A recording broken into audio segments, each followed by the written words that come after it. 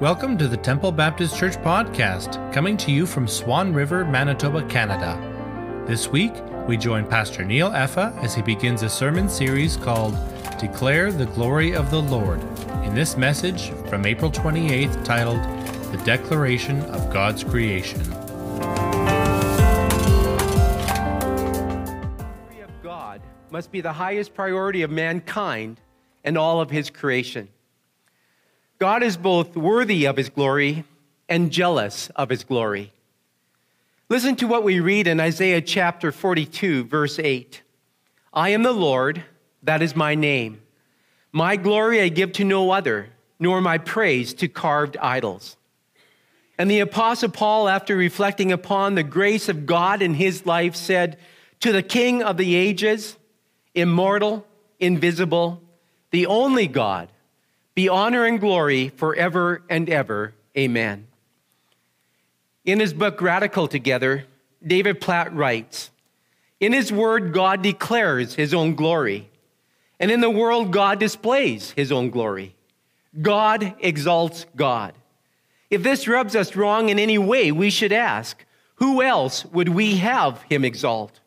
For at the very moment God exalts anyone or anything else, he is no longer the God who is worthy of all exaltation. Everything God does, even the salvation of his people, ultimately centers around God, for he is worthy of all praise from all people. If God is both worthy of his glory and jealous of his glory, then it's important we understand the meaning and implications of the word glory. But I must confess that to adequately define this word is almost impossible, because there are more than a dozen Hebrew words that are used in the Old Testament for that one English word. Given the variety of contexts in which the term is used, its meaning is very expansive. The most common word has a wide range of implications wrapped up in it, including splendor, brightness, dignity, beauty, adornment, excellence, abundance, worth, honor, importance, and acclaim. And so, as you can see, the concept of glory is much more complex than we might imagine. No listing of terms will ever adequately express the greatness of God's glory. The New Testament summarizes all of those qualities into a single word, which is meant to convey the intrinsic worth or value of God. The glory of God is the radiance of his manifold perfections. It is a sum of all that he is. It is a character of God which separates him from all else. The Puritan Thomas Watson described it simply as a sparkling of the deity. Author C.S. Lewis has written of the weight of glory. He suggests that those who have been confronted with God's glory feel a weightiness, a burden that presses down upon them and becomes even heavier as they come to comprehend the greatness of the glory that is God. It is a weight which causes the one who senses it to give glory to God alone. So in light of that, today I'm beginning a 3-part sermon series from Psalm 19, which I have entitled, Declare the Glory of the Lord. And I want you to turn in your Bibles to Psalm 19 and follow as I read the passage in its entirety. We read, the heavens declare the glory of God, and the sky above proclaims his handiwork. Day to day pours out speech, and night to night reveals knowledge. There is no speech, nor are there words whose voice is not heard. Their voice goes out through all the earth, and their words to the end of the world. In them he has set a tent for the sun, which comes out like a bridegroom leaving his chamber, and like a strong man runs its course with joy. Its rising is from the end of the heavens, and its circuit to the end of them, and there is nothing hidden from its heat. The law of the Lord is perfect, reviving the soul. The testimony of the Lord is sure, making wise the simple. The precepts of the Lord are right, rejoicing the heart. The commandment of the Lord is pure, enlightening the eyes. The fear of the Lord is clean, enduring forever. The rules of the Lord are true and righteous altogether. More to be desired are they than gold, even much fine gold. sweeter also than honey, and drippings of the honeycomb. Moreover, by them is your servant warned. In keeping them, there is great reward. Who can discern his errors? Declare me innocent from hidden faults. Keep back your servant also from presumptuous sins. Let them not have dominion over me. Then I shall be blameless and innocent of great transgression. Let the words of my mouth and the meditation of my heart be acceptable in your sight, O Lord, my rock and my redeemer. I believe the psalmist gives us three ways in which God's glory is declared. It's declared through his world, through his creation. It's declared through his word that you and I have, and it's declared through our ways, each revealing that God is intent on displaying who he is. This morning we're studying the first 6 verses of this psalm, Psalm 19, that focuses on creation's declaration of God's glory. I can imagine a young David who wrote this psalm tending the family flock of sheep. Well, the sheep rest peacefully and quietly after a day of wandering in the pastures. David's eyes drift to the heavens, and within his heart he begins to contemplate God's awesome nature. Of course, during David's time, no cell phones, no television, no satellite dishes, no digital cable, no 300 channels to divert his attention, no social media. Just the outdoors. Just David and the sheep in God's creation. And after observing the skies night after night, he penned, "The heavens declare the glory of God, and the sky above proclaims his handiwork." The words declare and proclaim are in the present tense. That is, the heavens are declaring and the sky is proclaiming the creative work of God. It's a continual display. What we see in nature is meant to constantly show us that God exists and tell us how amazing a creator he truly is. In her book, Embraced by Holiness, Kathy Howard writes, "Before the stars dotted the heavens and the waves crashed on the shore, God existed in all his holiness. Divine, perfect nature with only the triune God as witness. Then he spoke and his majesty burst forth in visible wonder. He splashed his glory across the skies and spread his power in the ocean depths. Now all creation lifts a clear, unbroken chorus of praise to its creator.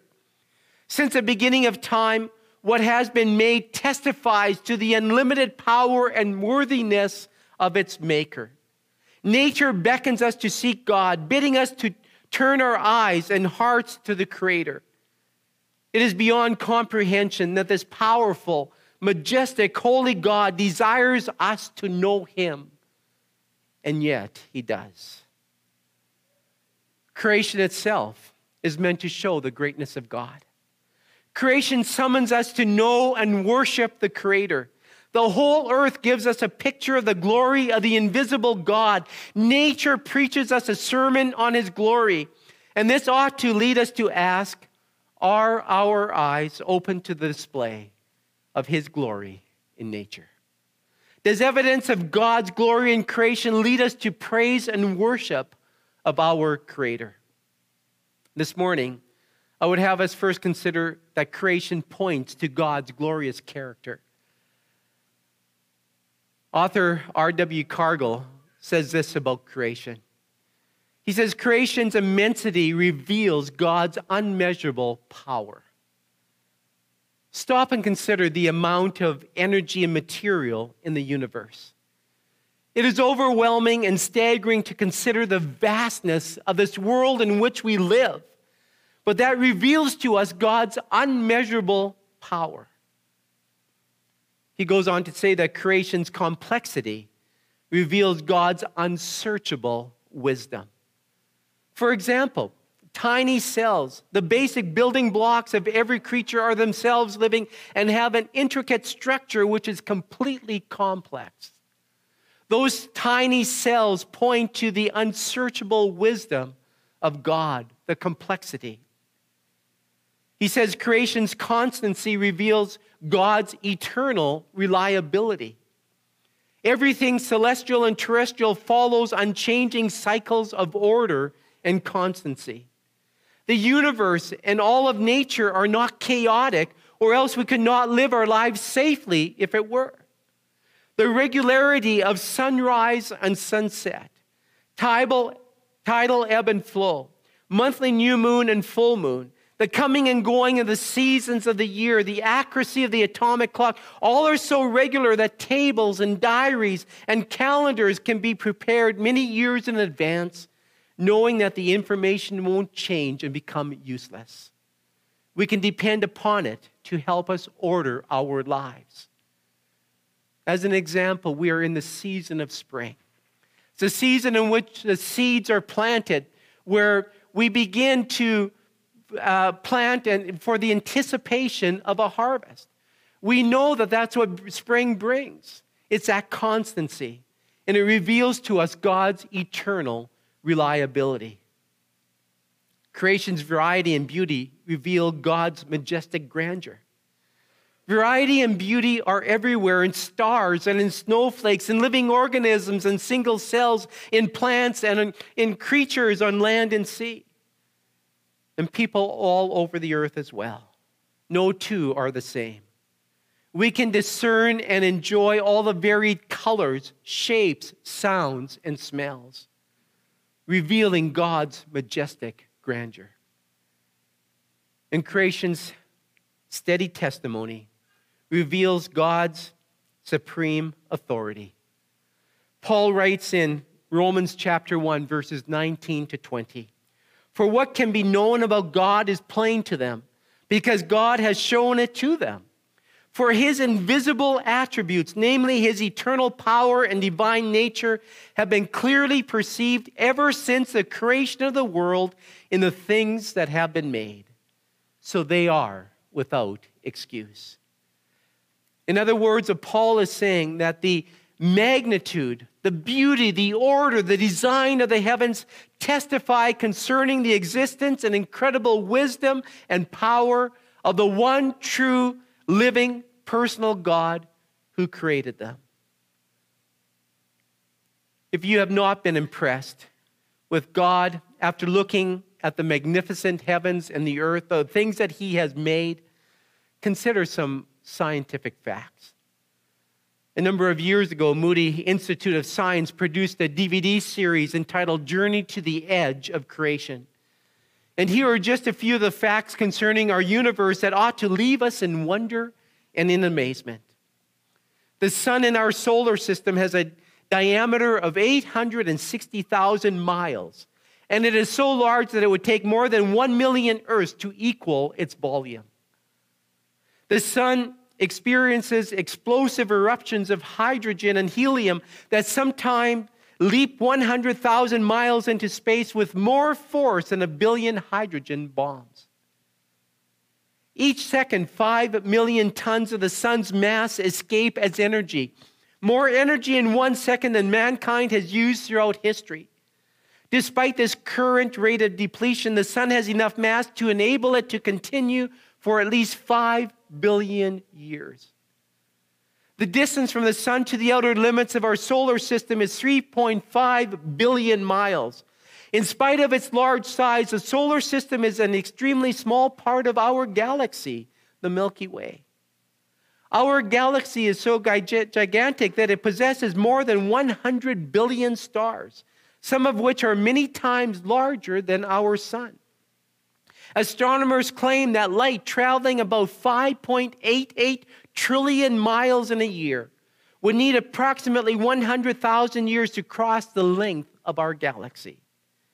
Despite its vastness, the Milky Way is only one of at least 100 billion galaxies, some of which contain 200 billion or more stars, with stars separated from each other by trillions of miles. Recent observations have prompted some astronomers to conjecture that the universe may be so enormous that it may take light traveling from our sun at the rate of about 5.88 trillion miles in a year, about 10 billion years to reach the outer limits of the universe. Those are mind-boggling facts, figures, and numbers. With the help of powerful telescopes and intricate microscopes, scientists are discovering and learning so much more about this universe, this vast and intricate universe in which we live. When you and I ponder these facts, it is not difficult to see why the scriptures declare that God who created the heavens, what does it say? He stretched them out. God stretched them out. Why is the universe so overwhelming in size? Perhaps God designed and created this way so to impress us, his creation, with his greatness, so that it can have a life-changing influence upon us. Observing the vastness of the universe should impress mankind, each one of us, with the infinity of God and the finiteness of humanity. David expressed such an impression in this way. He says, when I look at your heavens, when I look at the work of your fingers, the moon and the stars which you have set in place, what is man that you are mindful of him? And the Son of Man that you care for him. You see, creation points to the character of our God, to his wisdom, to his power, to his grandeur, to his might. But creation not only points to the character of God, it also proclaims the universality of the glory of God. Psalm 19, verses 3-4 says that God's creation speaks to all people everywhere. This is a universal aspect of God's testimony. I think it's interesting that David says, the heavens declare the glory of God, and the sky above proclaims his handiwork. You ever wonder why David singled out the heavens and the skies as proclaiming the handiwork of God? I mean, after all, God's glory can be seen in many different aspects of creation, not just the heavens. Could it be that everyone has a direct view to the sky and to the heavens? If someone lives in an area surrounded by mountains, they may never experience the wide and open expanse of the prairies. Or if someone lives in a year-round warm climate, they may never see the breathtaking beauty of hoarfrost. When our visitors from Chain of Love in Brazil visited us this past December, they woke up that Sunday morning to a beautiful display of hoarfrost. And by their reaction, you could tell that they had never seen trees and shrubs and fences coated with heavy white frost that glistened in the sun. They were taking pictures and pictures and pictures. And they were sending them to family and friends back in Brazil, immediately sending them back. And their friends and family in Brazil were immediately responding to those photos. But everyone can look up to the skies, and they can be enthralled and in awe of the starry host and the sun and the moon. There are a number of implications concerning creation universally proclaiming the glory of God. First, there's no language barrier. It is understood by all. One of the biggest barriers missionaries face in bringing the gospel to other peoples is the language barrier. For many missionaries, one of their first stops before actually going to the mission field is language school in order to learn the language of the people to whom they will be ministering. And some missionaries go to the tribes where no one knows the language and spend the first couple of years just living with the people and learning how to speak their language. But the knowledge of God that comes from creation transcends individual languages. There is no speech or language where the voice of the heavens cannot break through. There is no language barrier. Their testimony is understood by all. But not only that, there's no volume barrier. It's heard by all. Imagine if you were broadcasting the gospel into a country in the people's own language, but none of them had their radios turned on or the signal was so faint that they couldn't pick it up. You would have broken the language barrier, but you would still have a volume barrier issue. It doesn't do any good to speak the language if the people can't hear you. David says in Psalm 19:3, there is no speech, nor are there words whose voice is not heard. The knowledge of God in creation comes through loud and clear to everyone. Oh yes, you can choose to ignore it, but you can't escape it. Going back to Romans chapter 1, verse 20, remember what Paul said? He said, for his invisible attributes, namely his eternal power and divine nature, have been clearly perceived ever since the creation of the world in the things that have been made. So they are without excuse. Notice that this testimony to God is clearly seen so that men are without excuse. No one will ever be able to stand before God and say that they did not receive the revelation of God that comes through creation. The voice of creation speaks of God's glory, and it speaks loud and clear, and no one can miss hearing it. They can only refuse to believe what they hear. There is no volume barrier with this revelation. It is heard by all. But there's also no distance barrier. It's given to all. Psalm 19:4 says, their voice goes out through all the earth, their words to the end of the world. Let's go back to that radio analogy. Imagine you're broadcasting the gospel using special universal translator technology. Everyone who hears your transmission can understand that. Not only that, everywhere you broadcast, people have their radios on and turned up. They can hear what you're saying. And that would be awesome. But how far does your transmission go? What if your transmitter only broadcasts to a 50-mile range or only to a 100-mile range? There would still be a lot of people missing out on that broadcast, on that message. The testimony of creation has no distance barrier. It is given to all. The voice of creation goes out into all the earth, their words to the end of the world. There is not a place you can go to in all of the earth where you are not confronted with God's testimony of himself in creation.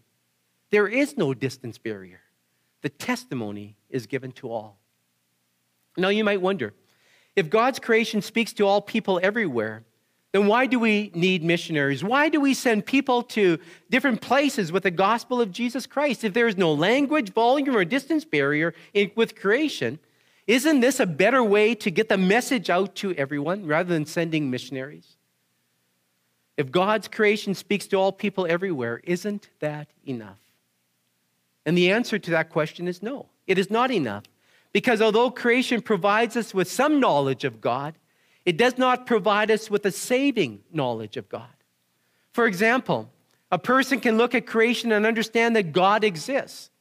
But knowing that God exists does not save a person. A person can understand from creation that God is all-powerful, that he's holy, he's wise. But knowing God's attributes does not save either. A person may even understand through his own conscience that he is a sinner and under God's judgment.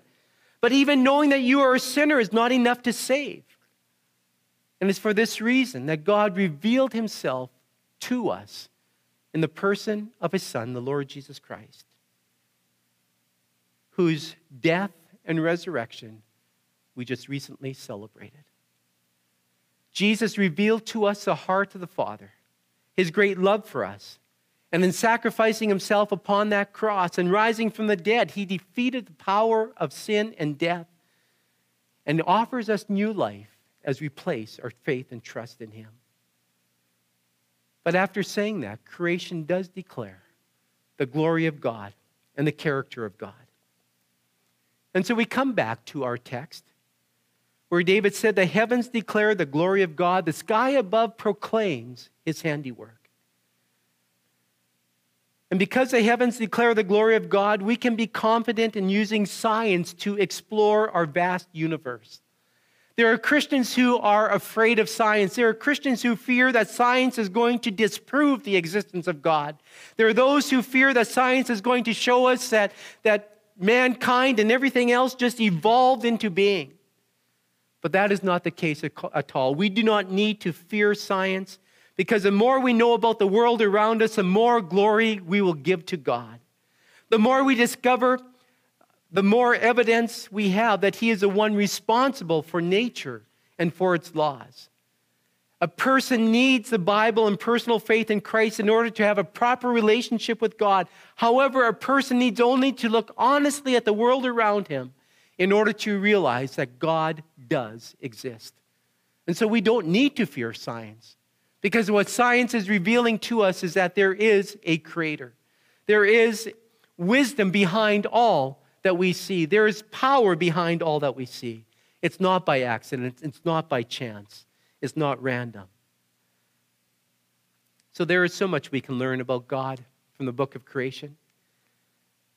And so it's important that we spend time with God in his creation, watching the sun rise and set, watching the seasons turn, staring up in awe at the stars in the heavens, walking in nature away from the hustle and bustle of human activity, resting in the fields and the streams, delighting in God's animals and creatures.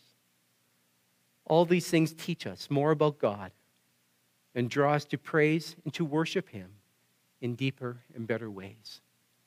What we witness in creation draws us to the Creator. We don't worship the creation. We worship the Creator. Why? Because a masterpiece of creation discloses God's glorious nature, his power, his wisdom, his might, his strength, his glory, his holiness, and that he is worthy of our heartfelt worship and praise. The heavens declare the glory of God, and the sky above proclaims his handiwork. Continually does so, day after day after day. Are we hearing that message regarding the glory of God? I'm going to ask you to bow as I pray.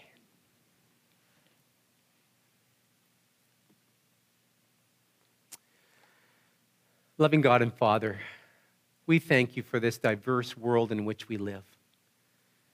We thank you for the uniqueness of everything that you have made, from the stars to the snowflakes, from the flowers to the grass, from the streams to the oceans, from the birds to the animals, and us.